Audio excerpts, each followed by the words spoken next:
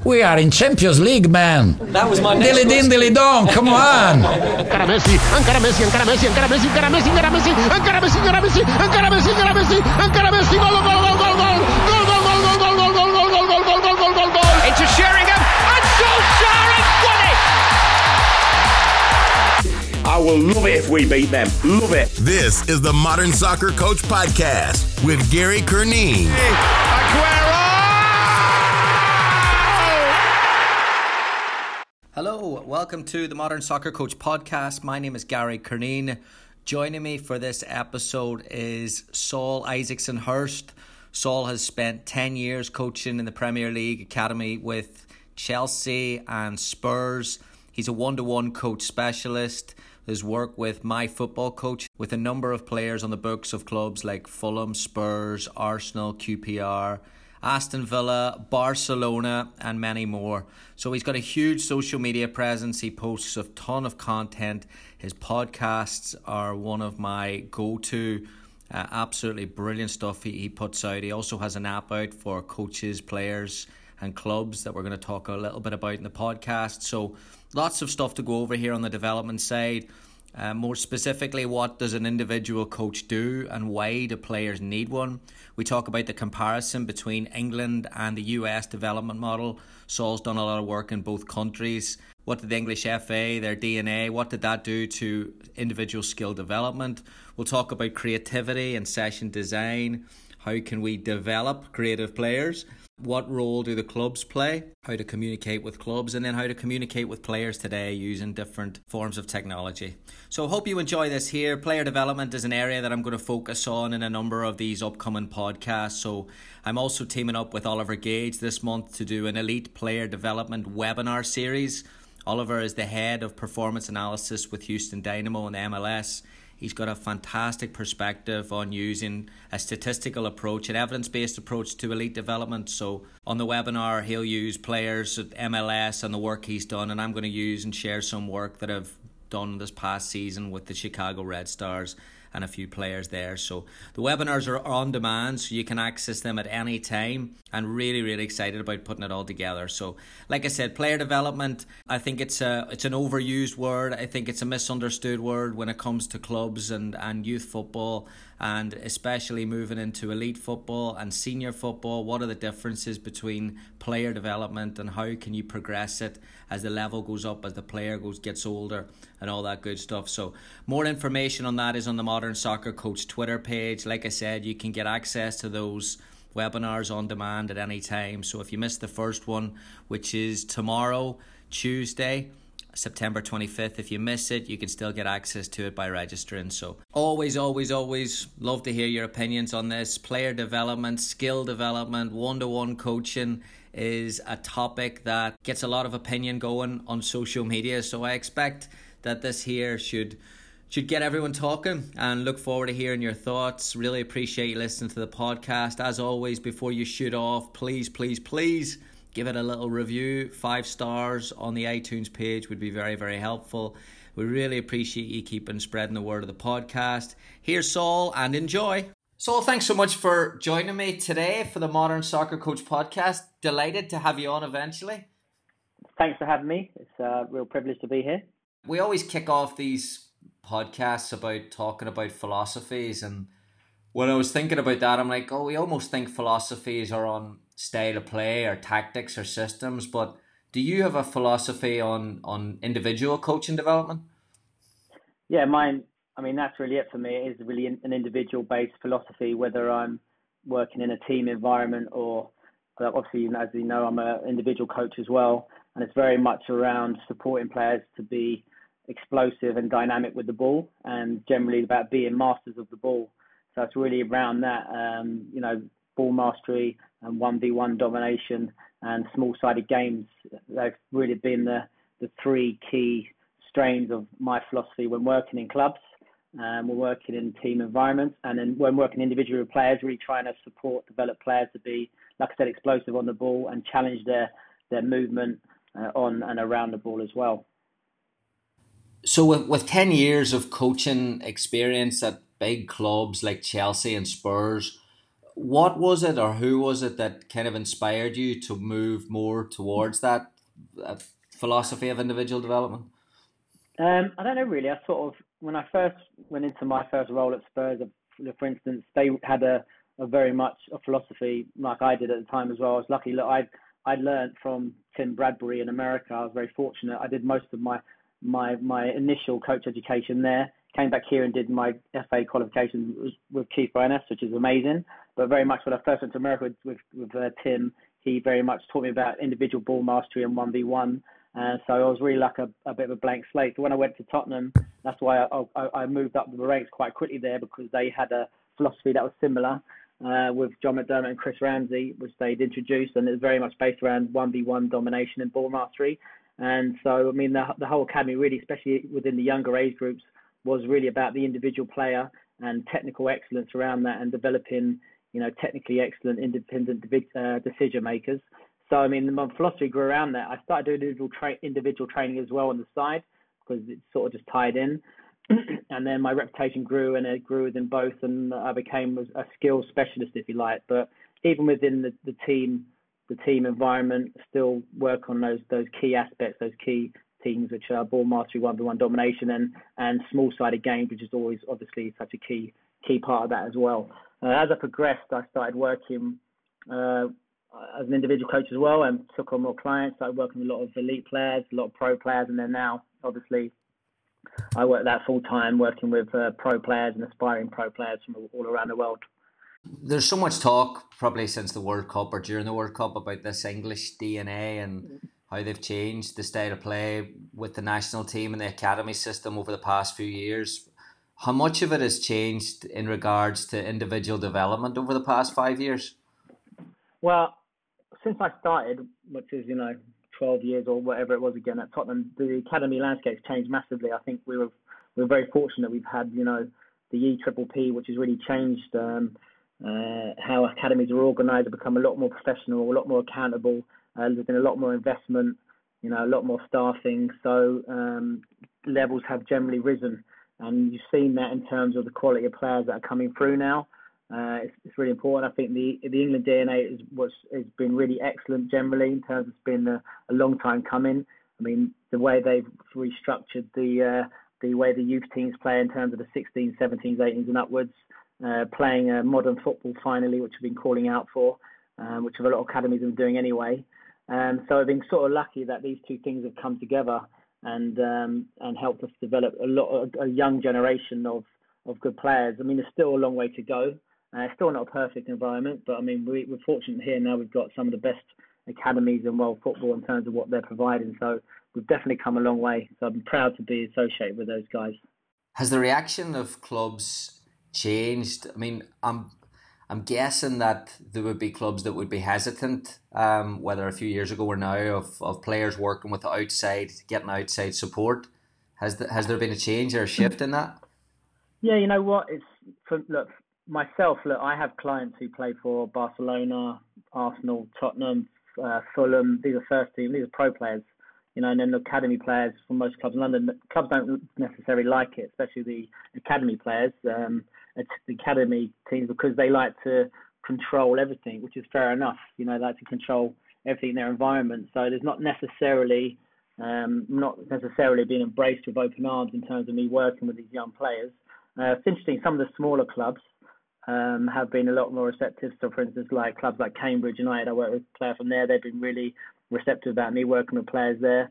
So it depends really. I still think there's a bit of an information gap in terms of the understanding of how beneficial working individually with players can be. I don't think we really understand it massively, and we don't necessarily utilise it as well, which has been great for me in terms of myself, because I've developed and now I'm fortunate to have such a great portfolio of clients I work with. But I mean, I'm still pushing for more people to embrace the good work that can go on at working individually with players. Yeah, that's where I'm interested to see if it's going to become a little bit like basketball over here, where when players are away, like Kobe Bryant, has his shooting coach, and then you go to a different sport, like a golfer has their putting coach, and you just kind of break your game down into certain aspects. And the more that we suppose we get more information on the game, and we say a player is technically short, they might not be getting that in their current environment, right? Well, it's interesting, yeah, because I work with, for instance, a Premier League first team player who's a current international as well, full international, and he came to me in pre-season. He wanted to work on several things, including his defending, but also his 1v1 attacking. So, and he just says, like most of the guys say, just don't get the time to do that individual technical work with a coach within the club. Interestingly, I had like a text message today, someone who's he plays in the conference here, which is like what's that, the fifth tier of English football. He wants to work on right foot finding inside pass, first touch to set up a cross or pass, defending of at post, and the second phase after a throw-in. That was about this is a left back who plays in the conference, so quite specific. So it can be really a mixture of what players want to work on. But that's what I think. If I'm thinking about how I work and my sessions I do individually with players, it's really important as always to link everything to the game. But for me, it's about trying to break the game down into its smallest parts and work on those specific things and get those things perfected. It's also like, breaking the game into microcosmic examples and then getting those things as good as possible and then taking it back in. And it's very much similar how, American sports work, like you said about basketball, American football, hockey and those sorts of things. They break the things down, the individual things down to smallest bits and work on them and then take them back into the game. So, as you see, England, they employed a striker coach, and psychologists to help with the penalties. I think it's becoming more as we embrace things, and you see that thing, Liverpool employing a throwing coach. When you look at it at the elite level, marginal gains are so important. If you can get a little bit extra out of these players and those little things. I mean, that's why the guys come to me. They want to get a little bit extra. They want to stretch themselves. A lot of the guys, majority of my clients are young pros who are on the border, the cusp of the first team. They want to get that little bit extra, and they're always looking for that little bit more. And they, and I can. For me, it's about, not telling them what to do. It's about supporting them and challenging them to get that little bit extra. Those little marginal gains just might be the difference between a first team start and being on the bench. Yeah. If you ever needed to get a dose of reality, did you see the clip of Andy Gray and Richard Keys talking about throwing? Yeah. Oh, yeah, my exactly. word. I just watched that. But this is the problem, because this sums up perfectly, doesn't it? It's, people don't understand things. They ridicule it, as you've seen from me. People ridiculing me sometimes on social media, what I do. Even people who work for governing bodies and national organisations, and that's tragic because if you look around the world at the top talent development centres in European football, for instance, individual technical work's a lot more prevalent than you see maybe here. But on that then, Saul, that's it's so simple that why do we grab, we grab the Spanish model, we grab the French model, we grab the Germans, but when we see countries that are way ahead of just doing something a little bit outside our comfort zone, we look at it as no, we're not going to do that. We won't grab that. We'll grab your tactical plan, but we won't grab your development plan. Well, that's been my frustration here because, for instance, when I first started the youth modules here, I was shocked that I had a thing about, for me, ball mastery and 1v1 domination. The dramatic improvements we saw at Tottenham Hotspur with all the young players and the sort of players that came through there was unbelievable in terms of the budget which we had compared to bigger clubs, bigger rivals in the capital, and the players that we were getting in terms of recruitment. But so, for instance, if you look at the most successful academies in Europe statistically at the moment, that's Ajax and Dynamo Zagreb. Dynamo Zagreb just broke the world record of the most players in a single team at a World Cup. But so there's the CIES Observatory statistics as the most prolific academies, Ajax and Dynamo. Luckily, I've been to visit these two academies a couple of times over the last couple of years, and you see, interesting enough, ball mastery and 1v1 is a key strain of what these academies do. And I was really interested, actually. I was shocked, every day, every session with the foundation phase specifically, ball mastery every session, but also 1v1. So you look at that and look for patterns and see why, for instance, why it's so, had such a dramatic effect, and also Belgium as well. It's a key part of their national federation's curriculum. And so you see, and then obviously the dramatic, so I have to say, why don't we, embrace it? And the clubs, that use it will tell you how dramatic an effect it can have. But it's frustrating because, you bang the drum, you say, well, hang on, look at this, you look at this as an example, but people still want to go in a different direction. Yeah, just frame reality to what they want it to be rather than what it actually is. Well, like we were talking about earlier, I think it's about, if you've been brought up a way or been educated a certain way of doing things, like they said, you can't teach an old dog new tricks maybe, but, if you've never encountered it, if you've never been in an environment where you've seen, ball mastery and 1v1 done properly, then you're not surprised you don't understand it. That's why I push constantly to try and get, the English FA to include this more prevalently in our courses for our coaches, especially our elite level coaches.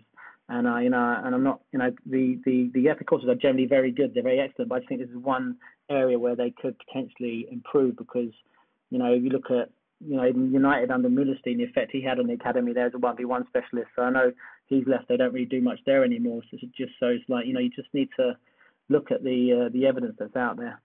What I like about your work is that you break the ball mastery stages into terms of age specific. So one of the things I get a little bit frustrated in terms of skill development is that I think as soccer coaches, we look upon it as like someone's good technically and they repeat the same exercises from U6 through to U18. Your model progresses that there at every level. How have you built that? Well, it's always, when we have this conversation, for me, it's like, I'm not saying all work out of a game environment is good. It's about, knowing when to do it and how to do it. And for me, it's about, all work with the ball individually and with that out of a game context must be cognitively challenging. So you don't want players switching off and just doing it by rote.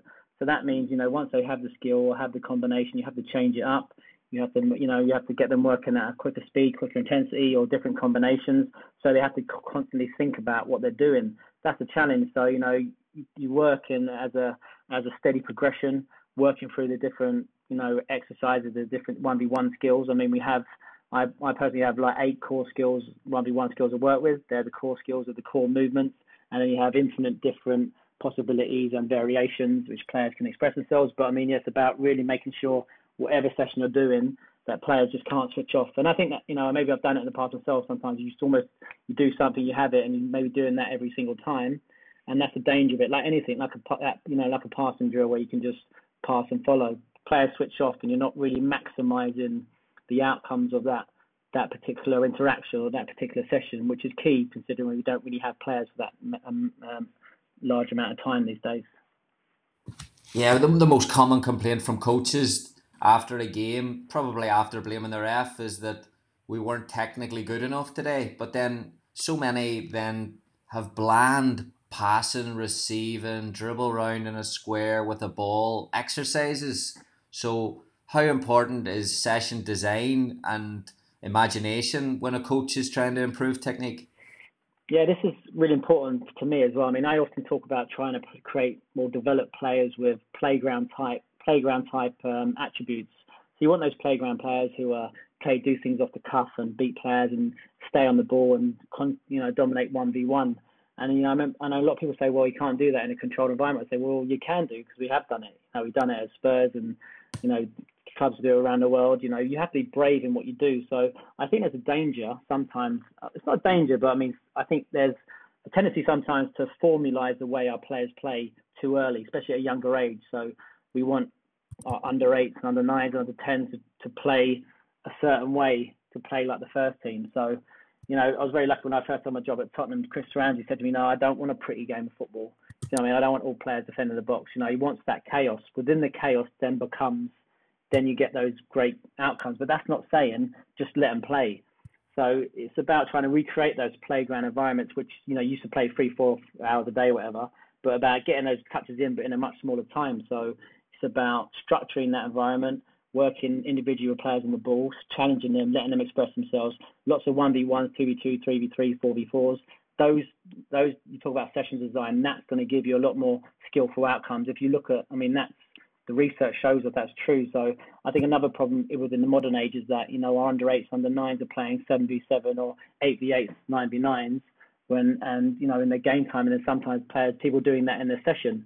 And what they'll give you is actually, a pretty game of football, lots of 1 or 2 touch football, but not a lot of individual brilliance. Whereas if you focus more on small-sided games within your sessions, 1v1, 2v2, 3v, 4v4s, you're going to get a lot more skillful type outcomes, a lot more skillful players, and then you go into your game on the weekend and then just treat that as another session. So yeah, we might win, we might lose. We want to win, but it's not the end of the world if we lose, because we know down the road, our players are going to be technically a lot better than anyone else's in, 6, 7, 8, 9 years, whatever. Yeah, but then again, that's long-term view from coaching, where you're saying there Chris Ramsey wants it to be game-like, but that in a 1v1 construct, and that's going to be mostly failures, right? Like, they're going to have to fail a lot, but then how much of it is down to the coach being okay with the player losing the ball and then not stopping Well, that's why you have to create a culture within your club. So it's important to say, look, here's our 8s and 9s and 10s, for instance. We know that's going to look a lot different between our 11s and 12s. That's going to look different between our 13s, 14s, 15s, 16s. So we say, are we brave enough to say our 8s and 9s are just going to play small formatted games, a little bit chaotic. We're still going to have a structure, it's an elite environment. We need to challenge our players, but really it's going to be a lot more egocentric in terms of letting players stay on the ball more and make the decisions. And as they progress and they progress individually, then we start to see the game grow to be more realistic, and then they have to move the ball when, obviously when they get to 11, like here, they're playing 9v9, the spaces are bigger. They have to learn to share the ball more and learn to deal with bigger spaces. But it's just about having a bit more patience, I think, and saying, we're willing to get turned over, when we're 8 and 9. It's not doesn't matter in terms of result, but we know as we progress in, because I've been there. It's a lot easier to teach players how to play 1 or 2 touch when they're 11, when they're technically excellent, when they're not.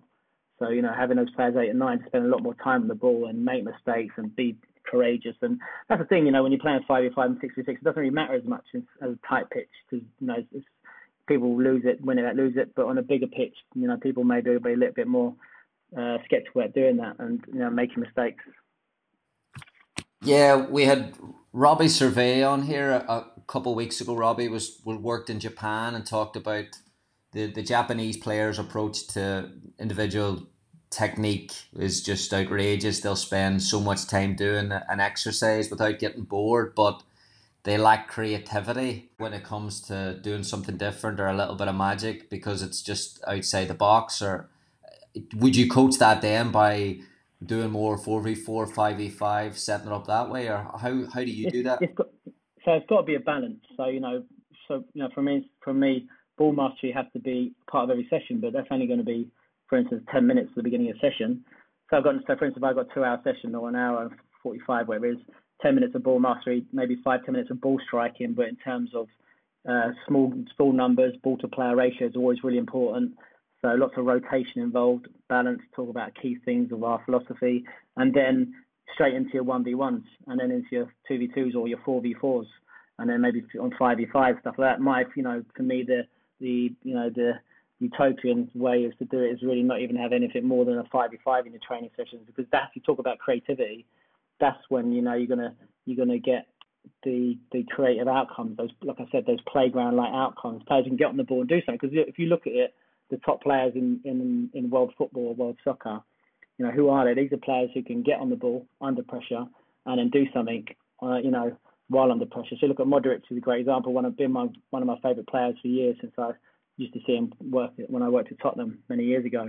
He was just unbelievable in terms, a little guy, not big physically, but just so explosive on the ball, always willing to receive it, always could stay on it under pressure, and always could then, have some end product as well. So that's, you talk about sessions design, that's what it is. That's what's so good about 1v1 practices. A simple 1v1 practice is that players don't have the opportunity to hide. There's nowhere to go. You've got to solve the problem yourself. And people often say to me, "Yeah, but I like playing 2v2 better because it's more decision making." I say, "Yeah, but the problem is that sometimes it's about quality rather than quantity." I've said this a lot. It's about, I can do that, but then for me, there's an easy way out. I can get rid of it. I can move it. Sometimes you need to force players. You've got to stay on it. And now can you keep it? Because that's the thing. The top players all can keep it under a bit of pressure when they're in trouble, not lose the ball. And then obviously you build it into bigger format games. But that's what's really interesting about those gladiator type practices.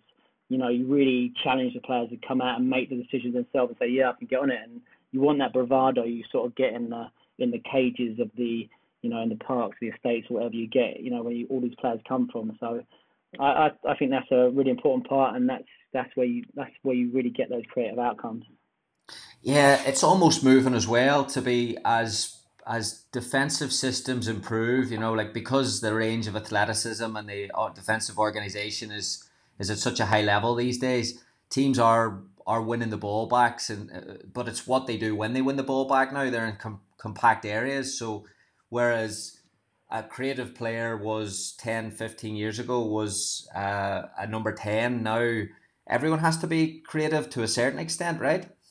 Well, this is what I say, when I go into clubs and, I do coach education and things like this. And, we talk about the My Personal Football Coach app. A lot of clubs use it. While we use, pro clubs, for instance, Wolves use it. And say that it's not, like say, look at the modern day, centre-back. He's got to be able to get on the ball and bring it out of defence. The full-back is now like an inverted, deep-lying winger. Your 4, your 8, like, Modric's and those sorts of players, their players can get on it. Every position on the pitch now has to have those 1v1 qualities, and they all look different. A lot of people just associate 1v1 as that, I set up a dribbling practice with me dribbling at a player 5-10 yards away, when actually, the reality is that actually 1v1 practices look a lot different to that. It's about, can players bring it from the back, receive it back to pressure, can they stay on it, or back to with pressure on the side, or there's so many different variations, and 1v1 domination looks a lot different all around the pitch. And you look at the best players in the world, the ones who picked up the awards the other night. For instance, Ramos is really good. He's good under pressure, bring it out. Modric, all those players. It's like wherever you are in the pitch now, if you really want to be a top player, you need to be able to get on the ball and stay on the ball under pressure, and then have a bit of that end product, whether it's a cross pass or a shot. Yes, the end product. So I love watching new exercises and I love people that share stuff on social media, but dribbling around a box and touching the ball 600 times without finding a pass or a shot, does that wind you up as well?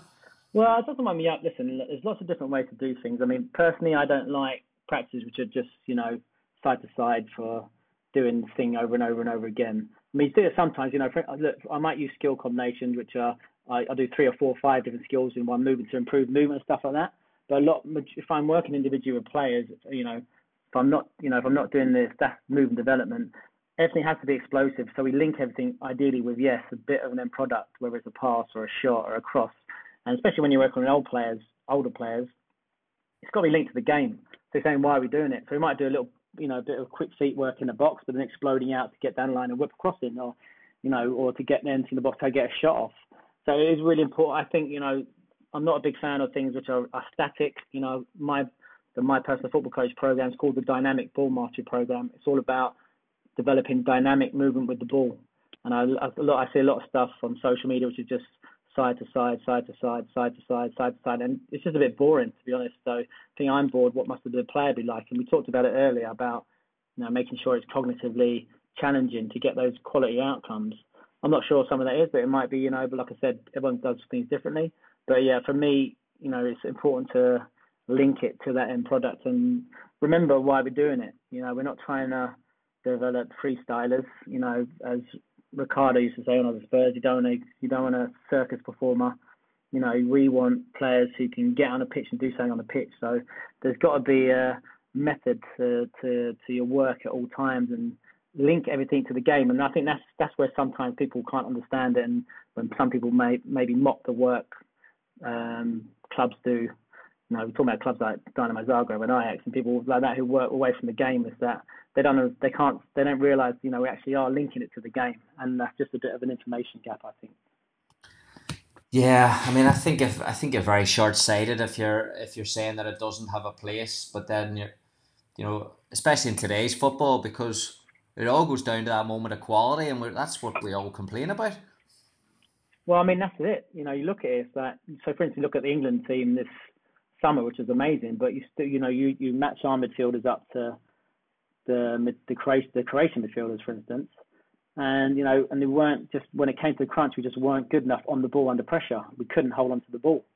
So I mean, if we didn't have those players who could do that, and I think about it a lot as well. You talk about culture. I mean, Tom Byatt, who I know, he does great work with younger players. He talks about culture being key. But I think it's really interesting looking at different cultures and the sort of players they produce. So, for instance, you've got country like Croatia, which has a tiny population, in the few million, and they're producing, so many top quality, world class technical players.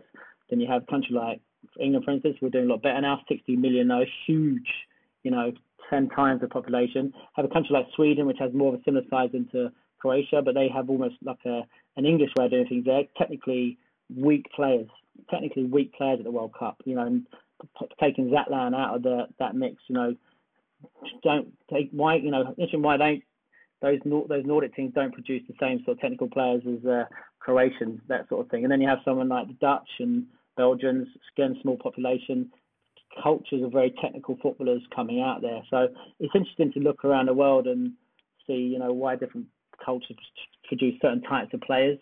And, I think that's why it's lovely. We're battling for things over here to try and change the culture here in England, to try and support people to say, look, let's try and encourage our players to stay on the ball a bit more, rather than English football is being quite direct or just trying to move the ball quickly all the time. Yeah, that's an interesting one, because obviously, having lived over here for so long now, I'm not as close to England, apart from watching the football, as what I used to be. But it looks to be that that football culture in England is now a melting pot, where there's a bigger foreign influence in terms of the coaches and the players at the higher level now. And then more of the other coaches, like coaches at the academy level like yourselves, are now branching outside the country. Is that wrong? Yeah, no, I think it's definitely, look at it. I mean, we talked about, Keys and Gray earlier, about there. I mean, that is almost synonymous about, old style dinosaurs in English football, where it's very much, this is the way we do things. We're not going to change. We've had success doing it. And they're right. So I think, people coming into the English game, the foreign coaches, whether it's Wenger, Wenger having a massive impact at Arsenal, changed the way Arsenal play. And then also when I was at Spurs, Jol coming in, and Frank Arneson, that really initiated a change in their academy there. Mourinho at Chelsea. So people seeing there's different ways of doing things. The ball's not going forward as quick as it used to. So that people understand that players need different assets, and actually we need to produce players that have the technical assets to get into these teams that these coaches want. So you still do get players. I mean, you still do get, first team managers and academies who still launch it. I'm not going to name any names here, and they'll say that they're doing it, and that's fair enough. That's the way they want to do things. But I was lucky. I worked at two amazing clubs, who are two of the best academies around, and it's different to those guys because they're trying to produce Champions League players. It's not necessarily about just producing players for the first team. They're trying to produce, world-class Champions League players, and the assets you need for that are a little bit different. You need to be technically a lot better than average players. You do a lot of work in the US, talking about all this technical player and how to improve and the different level we can get to. Like it's our biggest weakness in terms of that. We're just not producing creative players for the large part. If you came over tomorrow and they paid you $20 million a year to create, what would you do? Like, how would you move a culture? What's your first steps? It's got to be educating the coaches and the parents. I mean, that's the main thing. So, for instance, what we were doing when we were doing stuff at Tottenham, and when I was first there, no one in the country was really doing what we were doing, apart from maybe United with their 4v4 project, maybe. But no one in the country was really doing what they were doing, and even the parents couldn't get their head around it. So, we were competing against Arsenal at the time. Very much focused at the time. They were very much focused on winning and smashing us as much as possible, which is fair enough. But I mean, so we were just trying to say to players, parents, it doesn't matter if we lose. It's all about individual technical development. We're not going to be so direct. So it's the first about trying to, obviously educate the parents, educate the coaches, and change the culture. I mean, listen, you talk about doing it there, we're still having trouble doing it here.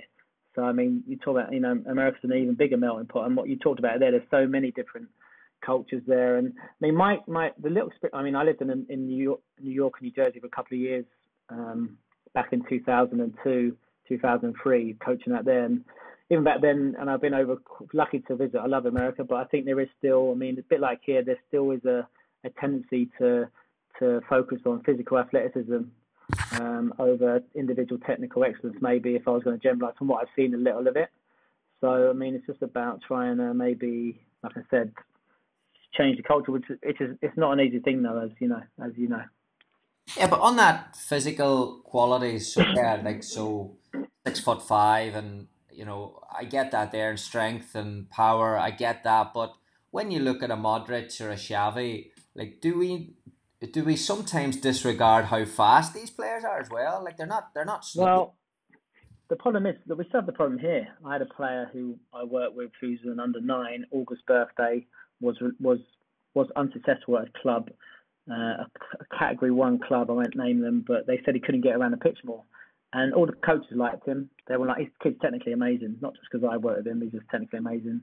And but the person made a decision, said no, he wasn't convinced he can get around the pitch more. And that's one of the more progressive clubs. So we still have the problem here as well, is that people, they worry that, because physicality of the game and the dominance, and they can't see the fact that, you've got an 8 and 9-year-old, 10-year-old, you don't know what they're going to be like physically. You don't know. So there still was almost revert to type. And I suppose it's less risky, isn't it? If I've got a 6'2" guy who's going to just run a lot in a game or girl, maybe I'm less likely to lose the game, or less likely to get embarrassed and have problems. So I think it's about trying to encourage people have more of a long-term view, which I think is difficult. As America, as in England, a competitive culture, whereas winning is really important. Are people really going to accept that? It doesn't matter if we're going to get beat every week at 8, 9, 10, 11, 12 or something like that. When you work with a player of the stature of a young pro or an academy player, how do you balance the honesty that you have with them and challenging them as well? How do you balance confidence and honesty? It's difficult because when I was, it is still quite daunting going into a session for the first time with a Premier League international footballer. And you think, all right, well, but I mean, the thing is that if they want to work with me anyway, they obviously want to do stuff anyway. So when I was a bit younger, I was typical. So I sort of be sort of almost not tender hooks, but a bit like a bit hesitant. But now you just got to say, look, I think this, I think that. So I went to a game the other night, and it's essentially now when you watch a game and you're watching just an individual, it's a completely different experience. So you just make a note on every touch they have and every 1v1 encounter, every time they distribute the ball. So it's really about being positive. And it's like anything, you have to back yourself and think, all right, well, I'm here for a reason, and I've got to make a change here. I'm not going to just sit back and just do it. So say, right, let's get into it and get your hands dirty, as it were. So you really got to say, okay, let's try this, let's try that, and be positive and try and get your message across. And it's never, it's never saying, look, I think you should do it this way. You just do it. I say, look, let's try this, let's try that. I think this, I watched this, I noticed that, and then, with a lot of the pros about just finding ways to challenge them on the ball, finding different ways that they, if that's what they want. They just want to become a lot more quicker on the ball in those situations and be able to then just do it quicker on the pitch. Is there you mentioned earlier about how specific one of the players was about how they would like to get better. Is there a correlation between the higher the level of the player, the more depth they go into? Not necessarily. I mean, excuse me. Some players just say, look, I want to get better at this, or some players will be really specific. And I work with some players that will just be working on one key thing.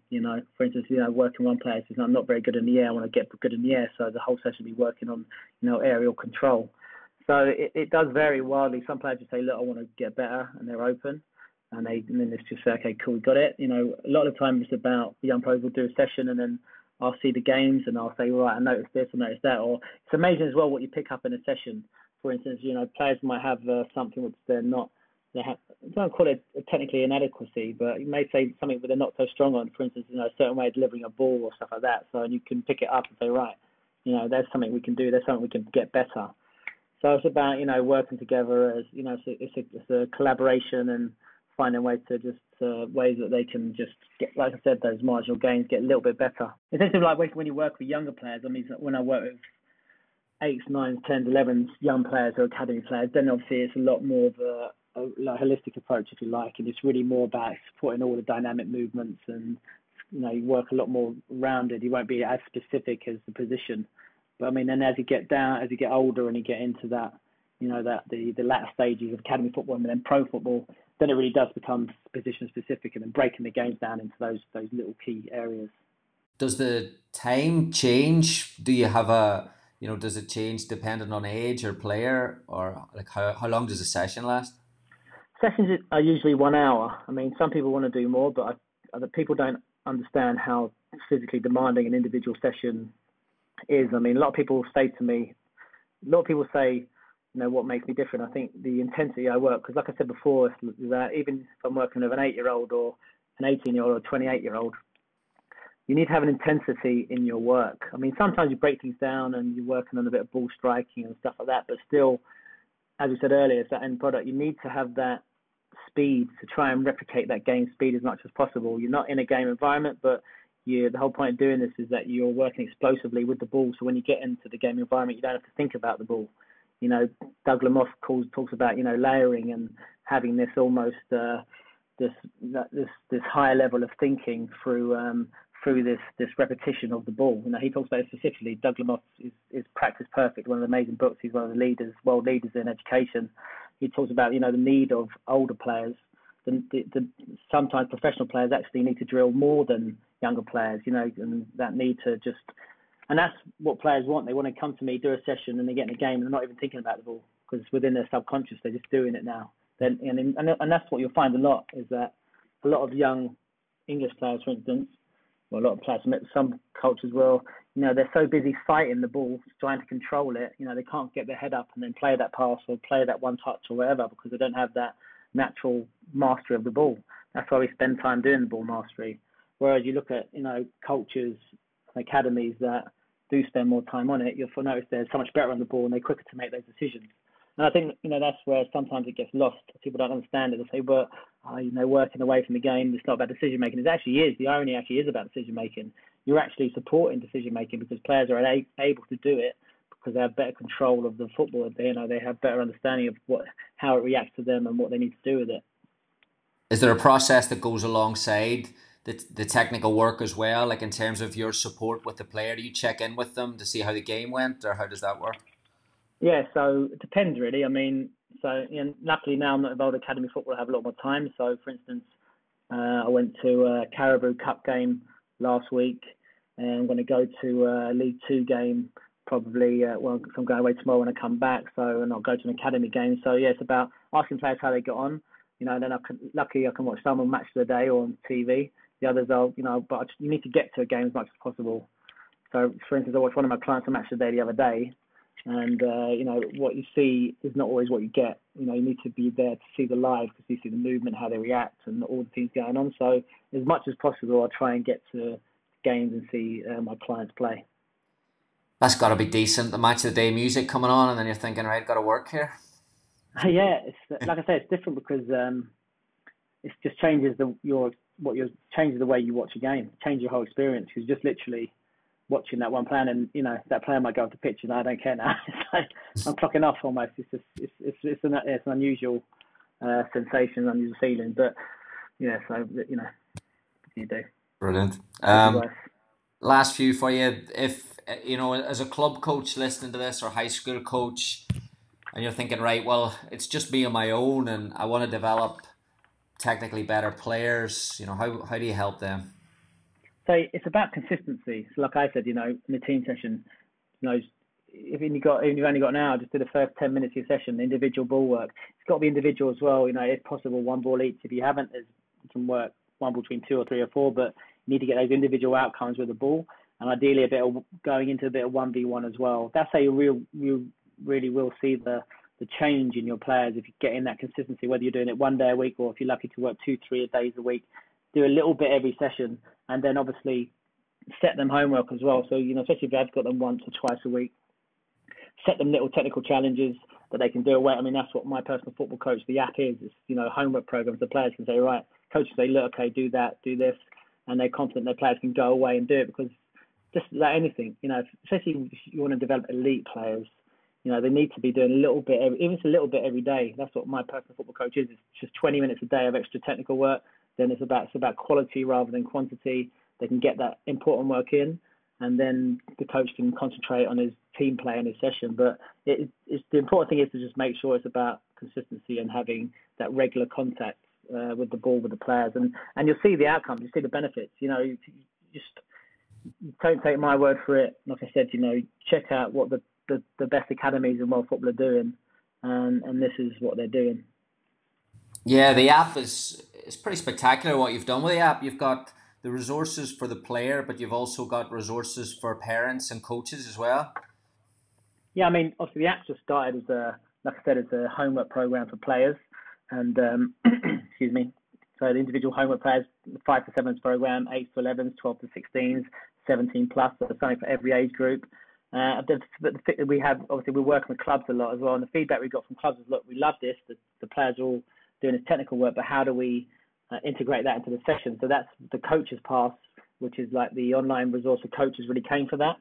And that's a library of ball mastery skills, 1v1 techniques, a large hundreds of videos on their library, but also like team practices as well. So we have like 1v1 practices, lots of technical practices on there. So the idea is that, if you talk about consistency, we're encouraging our players to use 1v1 skills and do 1v1s in 1v1 practices, then having some team sessions as well, which I can then introduce that into the team session. So that's going really well. We've got obviously Wolverhampton Wanderers use it as they're a club partnership to use it for the foundation phase. We've got clubs in America, Canada, England, Australia, Thailand, all around the world. So the club partnership, the My Personal Football Coach club partnership is developing, and it's good. We just finished a plug-in now, which where the club can log in themselves and they can check the data of the players. So the club manager can check and say who's using it, when they've been using it, how long they've been using it. But also what they can do as well now is that they can set the players individual challenges themselves. So the app basically is like a 30 session course, 30 different individual sessions which are broken up into videos, 7 or 8 videos. Very easy to follow, idiot proof.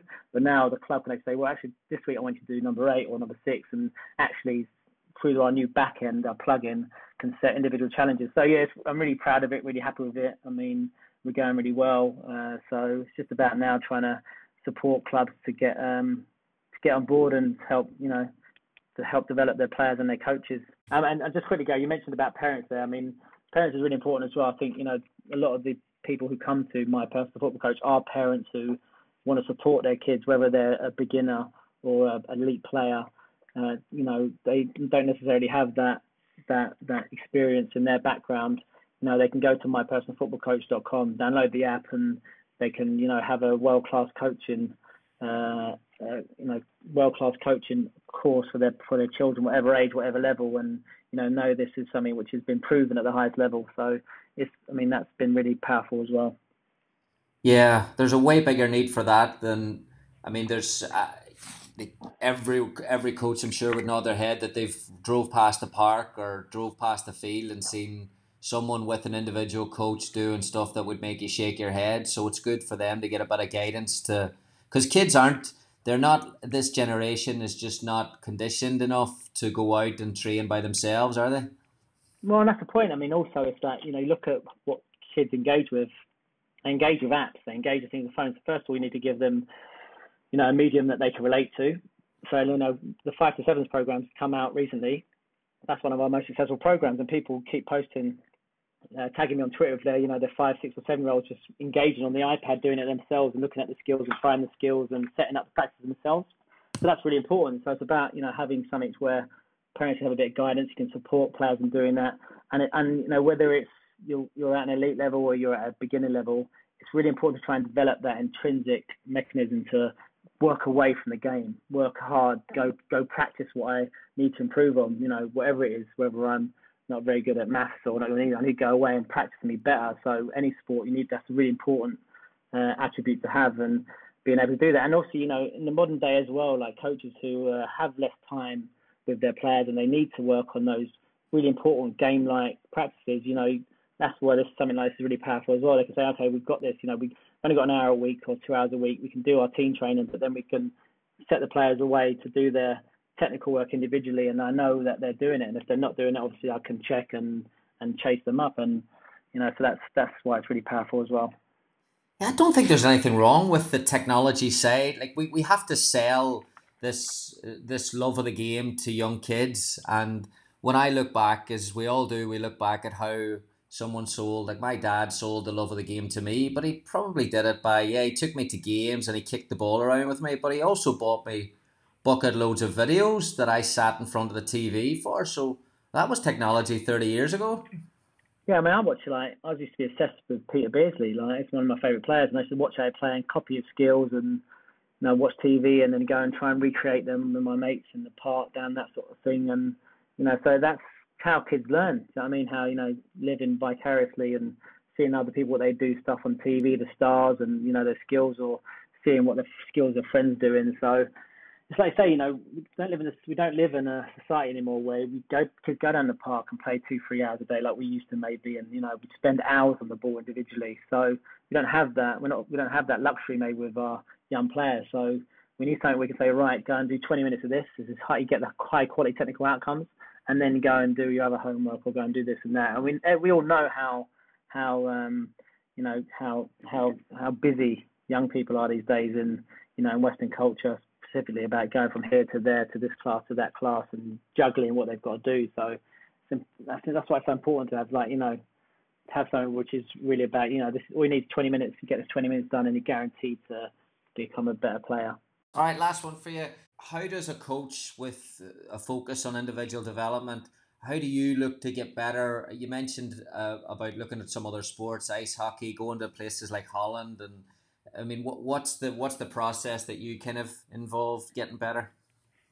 So I mean, for my own CPD, I mean, obviously I got my podcast, the My First Football Coach podcast. That really came out of me wanting to learn and get better. So I'm really fortunate. I speak to a lot of people, and through that, I've been able to visit clubs. For instance, in the last couple of years, I've been to Ajax, I've been to Dynamo Zagreb. I'm going to be visiting a few other big academies next few months. That's really important. I went down to QPR the other day just to visit Chris Ramsey, who's obviously we mentioned him earlier, a big mentor of mine, and just to watch him again to get inspired. So it's about trying to go to places where they have a culture which is similar to mine, or have a philosophy which is similar to mine, which is like ball mastery and 1v1, which are those academies like Ajax and Dynamo, which I mentioned, and there's lots of them like that. And trying to go in there and see coaches work, and there are people like obviously Tom Bayer. He's a great person. He works. He's very inspirational. So it's about trying to Michel Ribeiro, who works at Kansas now. He's a skills coach. He's at Genk. So there's people about, so it's just about going and, like any coach, you want to go and watch people and learn from the best, and then try and strive to improve yourself. But it is really important because, like anything, you do risk maybe just doing things one way and carrying on. It's really important. So, I mean, for instance, when I left Spurs, which was, for me, was amazing. That was an unbelievable experience working at Tottenham. What an amazing academy. I went to Chelsea, and they had a different way of doing things. And to begin with, mate, I was probably, if I was honest, a little bit resistant to it, because I was very much, we do this way. And it took me a while to adjust it, but then you see the benefits of way other things are done. And I grew massively from my time at Chelsea, because I learned so much there, and working in that world-class environment and seeing things done slightly different. It really opened my eyes and improved me, because, I think that's the benefit of having experience of working at a different club, because people might not realise that, all the clubs in London have quite different philosophies. So it's quite good to go there, and it opens your eyes and think, wow, actually there is other ways to do it. So that's really important as well, to see people doing things differently. I'm sure there's a coach who's listening who's more connected to individual development, that's more in a way that they maybe want to go, or something they're a little bit more interested in. What advice would you have for someone who's drawn to that side of the game more? I'd say, do your homework. Look at academies who work in that sort of way. Look at skills coaches. There's some great ones around the world, and try and follow them and see their work. I mean, you now have things like YouTube, which is unbelievable, which you can get all sorts of stuff on. You can see coaches working in these environments. But I mean, there's stuff like Chris Ramsey working, that sort of thing, and try and see people. I remember, my first time going to Tottenham was like a culture shock. It was amazing. Like the difference between going into that elite environment and then come from grassroots football was like night and day. It was amazing. It's a real bad, it's a sink or swim environment. You really got to get yourself sorted and get into that. So if you're lucky enough, you can get into those elite academy environments, or even first team environments, go and do it, because it's a different world. People don't think people understand the difference working with elite players and the intensity and the quality and the explosiveness and the dynamism every day you see there. So I think that's really important as well. It's a big jump up. So if you're lucky enough, go and see and keep on learning and try and be a master of your craft and a student of the game, if you want to call it that. First class. Saul, thanks very much. Thank you very much, guys. It's been a pleasure. Thanks so much to Saul for his time and his insight there. Hope you enjoyed that as much as I did. I would urge you to check out his work, check out his website, check out his app, his social media. Definitely listen to his podcast. It's absolutely brilliant. But I've followed Saul for a few years now, and I'm a big fan of his work. As you can see from listening to him, he's really, really passionate about development. He asks a lot of questions. But for me, I can see why players go to him. I can see why he's been so successful, because he's constantly looking to adapt his work to the need of the players and the need of the games. But I look at a lot of his social media stuff. Nothing's ever the same. He's always putting dynamic stuff together. It's never bland sessions. And I think that's what players need. I think that's what everyone's game is different. So when a person comes to you for individual skill development, you have to put something together that player needs. And it may well be touching the ball more times, or it could be a final product issue, or it could be something tactical that you could help with.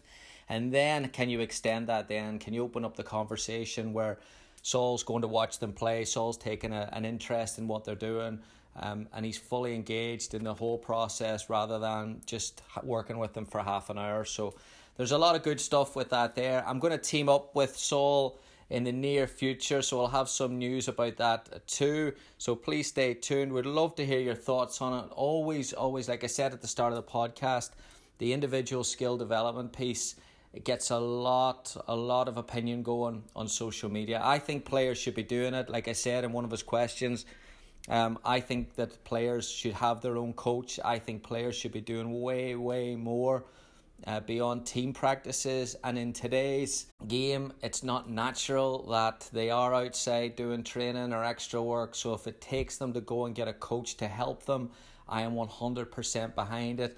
But if they're going to do that, you may as well get them quality instruction. You may as well go deep into their game. You may as well start educating them well beyond what technique is and try to help them out in performance and other areas as well. So yeah, I think it's well needed, but I also think that there's a difference between a personal skills coach and a really good personal skills coach.